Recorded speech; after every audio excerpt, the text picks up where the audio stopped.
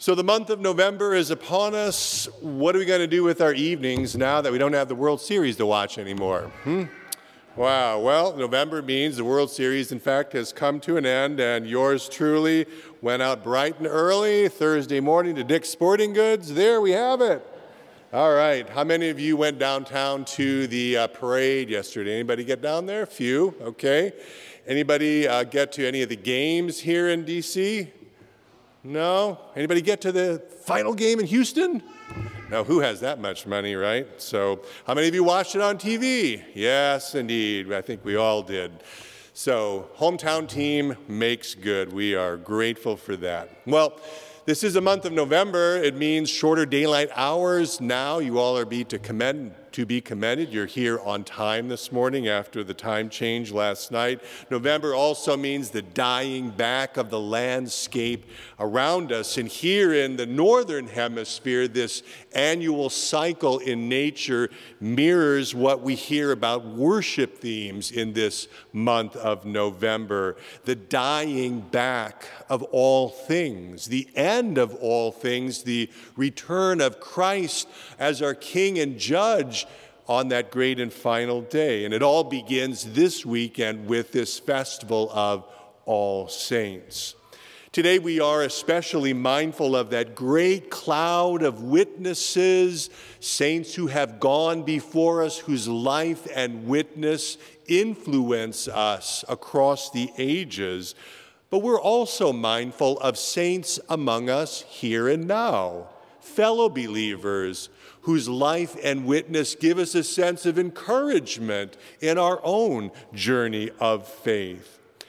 And now in these closing days of the church year, we are reminded of hard things, our own human frailty, the mortality that we all have. And rather than gloss over these things, we'd perhaps rather not think about our faith in our crucified and risen Savior Jesus Christ calls us to speak the truth in love to one another. And we affirm this saving truth as we confess it together in the Nicene Creed. On the third day he rose again in accordance with the Scriptures. He will come again in glory to judge the living and the dead, and his kingdom will have no end. We look for the resurrection of the dead and the life of the world to come. We rejoice in the communion of saints, the forgiveness of sins, the resurrection of the body, and the life everlasting, as we confess in the Apostles' Creed. We are, together with all believers of every time and place, with the whole church on earth and in heaven, we are, by God's grace, all the saints through the cleansing blood of Jesus. And because of this, blessed are you. Jesus' words in the gospel lesson for today become the theme for preaching today. May the Lord's rich and abundant blessing rest upon the preaching, the hearing, and the living of his word for Jesus' sake.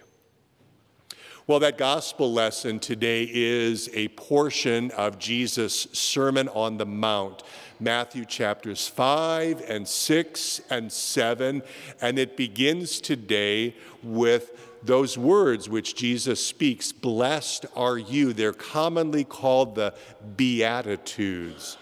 But what does that word even mean? Beatitude.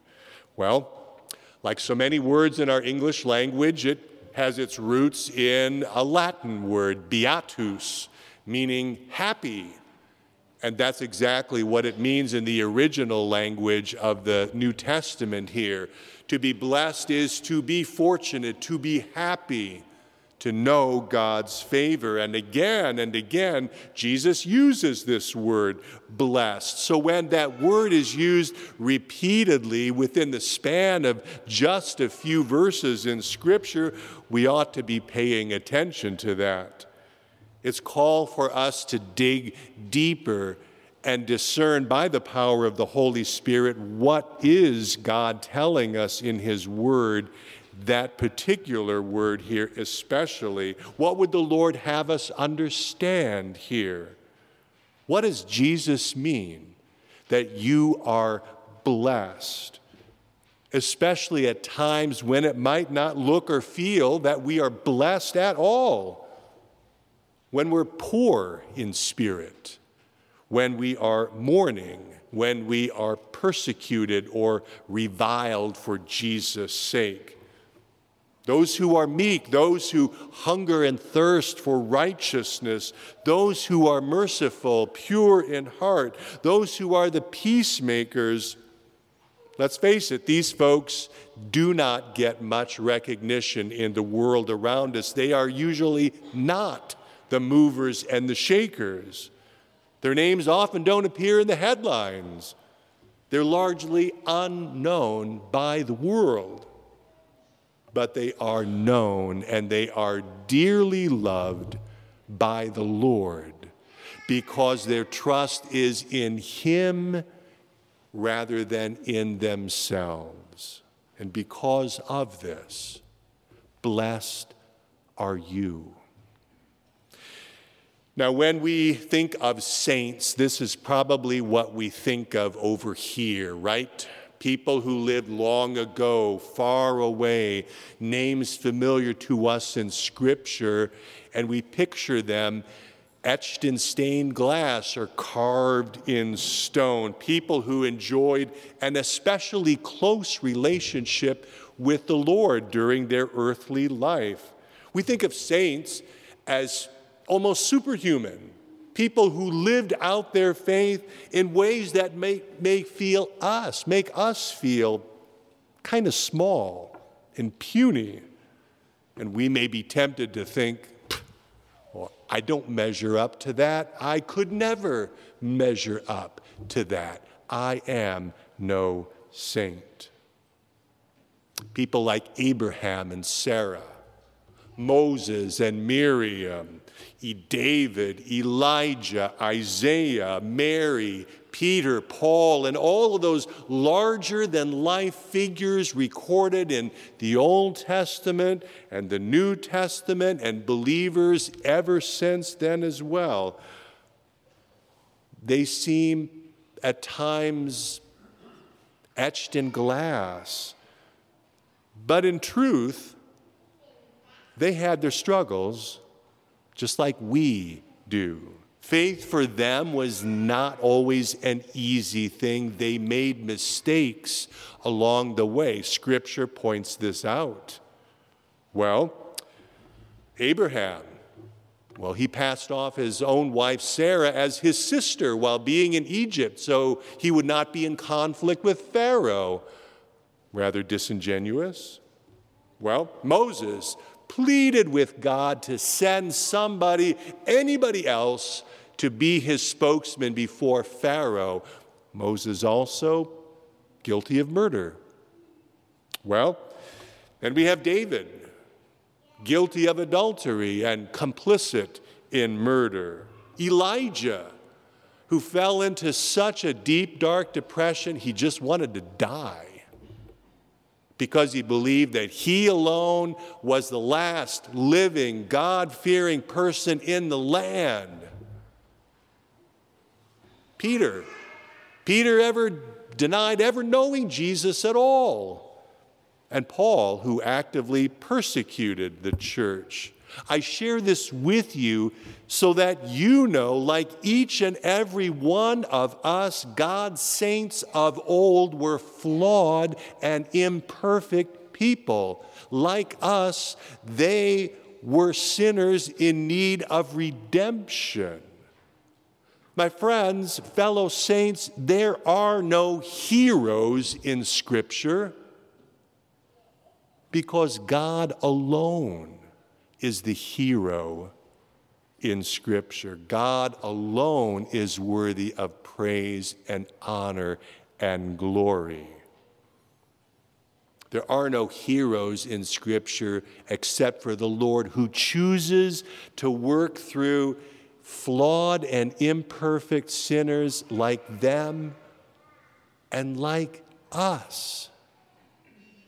And though we may struggle with thinking of ourselves as saints, that is what we are, as John tells us in that epistle lesson for today. See what kind of love the Father has given to us, that we should be called children of God. And so we are. And that is precisely what a saint is, a child of God. And so, in addition to looking like that, God's saints, I would submit, look like this as well. Ordinary, everyday people like you and like me, who are children of God by the grace of God. Blessed are you. Now, we are children of God. We are blessed, not because of anything we've done, not because of our own goodness, not because of our own merits. We're blessed. We are children of God because of what God in Christ has done for us.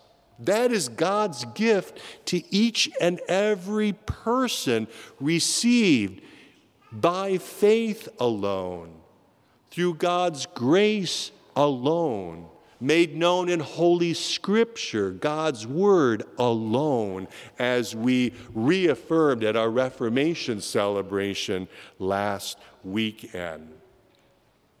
John's heavenly vision in today's first Scripture lesson makes this very clear.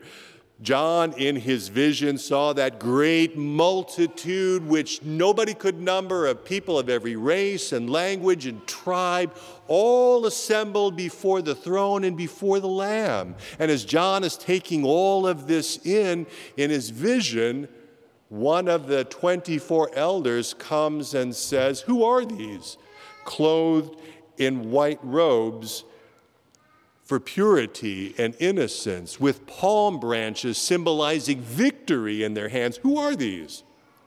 And John very humbly, but very accurately says, "Sir, you know." And that's when we're told, these are the ones coming out of the great tribulation. They've washed their robes. They've made them white in the blood of the Lamb. And that's interesting, because this side of heaven, blood is a staining agent, not a cleansing agent, except for the blood of Jesus. They've washed their robes, they've made them white in the blood of the Lamb, for the Lamb in the midst of the throne will be their shepherd, and he will guide them to springs of living water, and God will wipe away every tear from their eyes. Did you catch that? How the Lamb is also the shepherd, both and. And that is a beautiful and comforting image to hold on to in life and in death. Today, on this festival of All Saints, we remember, we give thanks to God for God's saints within the fellowship of this congregation who have died in the Lord this past year. We will remember them. We will light a candle in their memory at the baptismal font, remembering that it is through God's gift of holy baptism that we are born to a new and living hope, just as they were as well, reminding us that in Jesus, our risen, reigning, and returning Savior, even when we die, yet shall we live. Through the grace of God that's given in holy baptism, death is not the final word. Even death itself serves God's ultimate and good purpose. Even the grave cannot destroy the child of God. Death and grave together serve only to lead us from this life to life eternal, through him who is both Lamb and Shepherd, the Lamb of God, who takes away the sin of the world, that good shepherd who walks with us even when we walk through the valley of the shadow of death. And it is here in the Lord's Supper that this sacred union of God's people, the church on earth and in heaven, is made especially real, because together with angels and archangels and all the company of heaven, we are united as one in the very body and blood of Jesus Christ. And through this, blessed are you.